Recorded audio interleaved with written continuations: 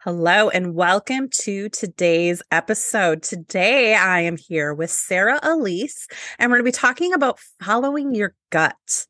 You are listening to Creating Wellness from Within, a podcast devoted to helping you live your best life through self-care and wellness. In each episode, we strive to offer you actionable advice and tools to help you on your journey towards greater personal wellness. I am your host, Amy Zellmer. I am editor-in-chief of Minnesota Yoga and Life magazine and the Brain Health magazine. Additionally, I've published 5 books on the topic of brain injury and concussion. I am passionate about all things yoga, wellness, photography, travel, and all things glittery. You can learn more about me at creatingwellnessfromwithin.com. Today, my guest is Sarah Elise, and she is a corporate stress management consultant that helps companies cultivate a low stress environment so that their employees can be happier, healthier, and work productively. She's the creator and CEO of Live Well Enhance You LLC, which formed out of a need for her clients to find balance in their lives. She branched into the corporate market to assist employees in creating out-of-the-box solutions. She utilizes her BFA musical theater performance background to coach others how to be confident and understand the connection between the brain and body. Welcome, Sarah. So happy to have you here. Thank you so much, Amy, for having me on. I really appreciate it. Yeah. And, I love this topic of following your gut. And I know I'm a big believer that our intuition is almost never wrong. Sometimes we choose not to listen to it or kind of push it away, try to ignore it. No. And then it turns out it was right. Exactly. So I love this topic. So where would you like to begin? What would you like to start out with? Maybe just a brief overview of what you do. Yeah. So I essentially started this idea of having a stress management consultancy over 2 years ago. I've been with my company, Live Well Enhance You, for a while now, but I felt that there was a need to help people, especially when the pandemic started, especially understand what was going on. There were so many things we were feeling, and we had new things that we had to do, whether that was working from home or trying to figure out the hybrid office currently. And some people are now full time back in office. So just seeing what that looks like and how to manage and understand all the feelings that went with it. Mm-hmm. Yeah. And I think, it's been a weird where are we at? 2.5 years now. It's been a really weird time, right? And it's been interesting. A lot of companies realized, oh gosh, I guess they don't need to come into the office. And I understand the position they're in, right? Like especially your bigger companies or even your small ones that have an office, they still have to pay for that office space. And so I get where there's this weird, we want them to come in because we have this office space, but yet they don't really need to be here. Right. And it's interesting because some of, from the business perspective, that's exactly what was going on. And then from the employee perspective, they're like, I want to maybe see people again. Yeah. I miss interacting versus being on virtual all the time. Yeah. Where others were like, I just want to stay at home and be with my kids and be able to get some things done at lunch or be able to go to my kids' play or football game or baseball game or whatever they're doing for their kids. So it's very interesting to see where this is all moving, but hopefully them having more strategies in place will actually help them learn how to balance and teach their employees how to have a work-life balance again. Yeah. And then I think there's this large population of us who work from home, we're self-employed, work from home, right? I know during the pandemic, I actually got an office space because I wanted to get out of the house, which was kind of the opposite of what people were doing, right? And, what about that population of people, right? They were essentially stuck at home for 2 years. And now they want to get out too. Like I know most of the networking stuff I'm part of is either just starting to go back in person or they're about to. So I feel like we're starting to pick up again with in-person stuff. Totally. We are. And that's what's been great is seeing, honestly, entrepreneurs and companies care and build those events so that people can have that space to interact, to get out of their house, to be able to just be them. And, there's a lot of body language components that happen. And I feel like you can make even stronger sales or better connections when you're actually in a room with a person. Yeah. Yeah, I agree. So Sarah, let's kind of talk a little more, hop into our topic of following your gut. Yeah. So maybe give us just like a little overview of what that means to you. Yeah, so I think for many people, they have troubles kind of connecting throughout their day what they're feeling because they're feeling maybe foggy or sometimes it could be empty inside and just understanding why it's happening. So I dealt with this problem, I would say 5 years ago, where I was burned out and I was just running myself thin. So I would be teaching at one gym and then have to run across town in Chicago to another gym. And I didn't eat and I didn't take time to just breathe and have some silence time. I just was on the go constantly. And yes, I would fill my belly with maybe a bar, but that really wasn't what I needed.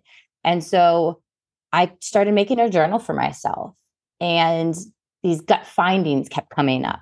I feel empty because I am just running from one place to the other and I'm not having real contact with people. I am not creating any sort of new workouts because, again, I have so many classes and I am not fulfilling my soul with what I really wanted to do. So understanding that little piece from just that emptiness feeling was able to open me up to other opportunities and made me realize like health coaching was where I wanted to go next. And building a business was where I wanted to go next. However small I needed to do with those steps to make me go to the next stage of my life. It took a while, but then I was happy because I wasn't feeling that emptiness inside anymore. And I also noticed throughout my day that I was feeling foggy in the brain around that 2 to 3 p.m. mark, because again, I hadn't just sat down and taken a moment to relax. So when I noticed that 2 to 3 p.m. was a rough time for me, I just took a pause. I asked myself, what do I need in this moment? And if it was to go lay down for 20 minutes, I would do that. If it was literally to go and watch TV, I did that. And it was just understanding the process of what was going on in my body and connecting it to my brain that I was able to start making changes. And that's what I've started doing with a lot of my clients. Yeah, and I think so many of us, I mean, we do have cycles throughout our day, right? Like, your food and your insulin and your blood sugar and everything. And I think it is really important to make note of when are you most productive? When are you least productive? I know I'm most productive first thing in the morning. Like those first 2-3 hours are when I can really just crank through emails and that type of work. Middle of the afternoon, not as much. That's more for maybe I'm putting together some flyers or something and just printing it off the computer and stapling it, right? Very minimal brain power. And then in the evening, right after dinner, I'm also productive. I get another hour or two. And so just knowing where that is in your day that you're most productive or least productive and kind of scheduling your day accordingly, and you kind of talked about how you weren't even eating, scheduling that lunch into your day and making sure that you're having a high quality lunch, not just munching down a Cliff Bar, right?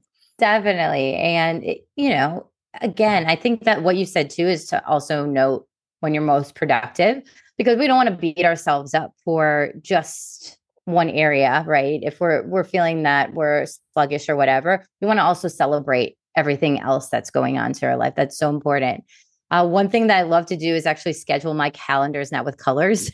So everything's color coded, because then I see like the yellow means fun to me. So I just then take that moment to go on a walk outside with my dog. And it just brings me so much joy. But I love seeing it, because then I am reminded like this is a necessity for me. This is also as important as my work calendar. Yeah. It's funny. I've color coded my calendar for a long time, like even when it was still like a paper calendar. And That's so awesome. I love that my Google Calendar, I can color code it as well. But yeah, it makes it, yeah, I'm like a visual person. So it makes it more visual for me. Like I see the colors and kind of know, oh, I have that type of thing going on today. Like maybe it's a networking meeting, whatever. Like, oh, cool. I get to get out of the office today. I love that. Yeah. Yes. Right. Oh, go ahead. Oh, no, I was just going to say it's so important to just have fun with it. Like your schedule should not be a stressful situation. It just should be fun. Yeah. Yeah. Like looking at your calendar shouldn't stress you out. Although sometimes I look at my friends' calendars and it stresses me out. I'm like, oh my God, how do you read that? But we all have, like I said, I'm a very visual person. So if something's cluttered, it's hard for me to look at, or other people that's how they thrive. And we all have different unique ways of dealing with things. So, yeah. So I love this about, just paying attention to your body and understanding what it's telling you. And, I think, I think I have a lot of yoga teachers who listen to this podcast, and it's like, they might be teaching like 3 classes a day, 4 times a week, or, and like, that's a very physical job. Like, it's hard on your body. And, like if you're teaching 3 yoga classes a day, right? Like that's 3 hours of exercise. And your body may or may not want that much exercise, right? So like just really listening to your body and when it's telling you. Yeah. And that's so important. Telling you when to stop. And you can also just talk. And if you need to take that moment, I mean, that was the hard part. When I was teaching a barre class, I felt I had to do every single exercise with them. And realistically, it's not great on the body. I would feel sore in weird places because other muscles were taking over for the overworked muscles. So giving yourself permission to just take that break, and maybe you have one of your students demonstrate it that is like strong. Yeah. And if your audible cues are good, like, I mean, I'm the type of teacher, like I like to walk around my class as I'm talking, and like, you don't have to be. So when I learned, excuse me, when I went through my teacher training, we were not allowed in our instruction to do the yoga. We were only allowed to talk it and teach it. And I think that was such a great tool that I learned right from the beginning. Because we don't have to be standing in the front of the room doing it. Like that's not the whole objective, right? It's about getting out and helping your students and observing them and making them feel part of the community. So yeah, don't be so hard on your body. And, I think we also probably have a lot of moms listening, and I myself am not a mom, so I don't relate in the same way, but I see it, right? Like I see my friends burning out because they're working their full-time job and then they're playing chauffeur, right? For like 6 hours after work, getting their kids from here to there and helping the kids with homework and making dinner and like, just, learning how to balance that. Like, what advice do you have for that? Yeah. So my current mom clients, the number one thing they have said is that it's very difficult for them to just take a moment for themselves, because they feel, especially new moms, they feel like, well, I'm going to miss out on something, or right, I'm I'm not being the best mom possible, which I still don't understand because you are doing everything possible. You are feeding them. You are, you're still doing all the essentials that they Yeah. need, but they just don't know how to have a little self-care for themselves. So it's starting small, to be honest. If you can just find a second, maybe it's find something like major after they're in bed or after the kids have eaten their dinner or breakfast. Like, what do you need right after? Is that pouring yourself a cup of coffee in the morning? Great. Is that going to sit down and meditate or just find awareness of what's going on with your body? Great. Take a moment for yourself. But just find a small moment and then add more moments in your day for yourself. And maybe they become longer moments, and then that means longer time. So be kind to yourself out there, moms. Yeah. Yeah. And, I know it sounds cliche, but like you can't fill from an empty cup, right? Like if you don't take care of yourself first, you're not able to take care of the rest of your family the way that you need to. And so, it's not, self-care isn't a luxury, it's a necessity. And there's a saying, and I can never remember it when I need to. But it's like, if you don't make time for self-care, you need to, then you'll be forced to make time for well-care, meaning like something will happen. Yes. Yeah. So very important. So Sarah, tell us a little bit. Your website is, I don't have it in front of me, livewellenhanceyou.com. So tell us a little bit about what people can find on your website, how to work with you, and all the good stuff. Yeah, so there's a bunch of fun things that you can find on there. You can get yourself a healthy habits for the workplace worksheet. And you can also find, I have a podcast called Stress Free Solution. So you can find like different guests that I've had on there as well. And my services, which is a variety of things. We have individual sessions, it's health coaching mixed with functional movements, and then the corporation. And we have going in, I can come in intensively working with your team or just one-off sessions. So we have a lot on there about stress management, following your gut, going into more depth about that. And also, just functional movement is a huge part of my biz too. It's important body, soul work. So, yeah. Well, awesome. Well, Sarah, thank you so much for being here today. This has been a great conversation. Thank you, Amy, so much for having me again. And thank you, everyone, for listening. I hope you enjoyed today's episode. And please consider leaving a 5-star review wherever you're listening to help others on their own wellness journey discover this podcast. And if you're enjoying the podcast, please consider supporting it through a membership on Patreon for just $5 a month. And that is patreon.com/Amy Zellmer. Thank you all for listening. Have a great day, everyone, and I'll see you in the next episode.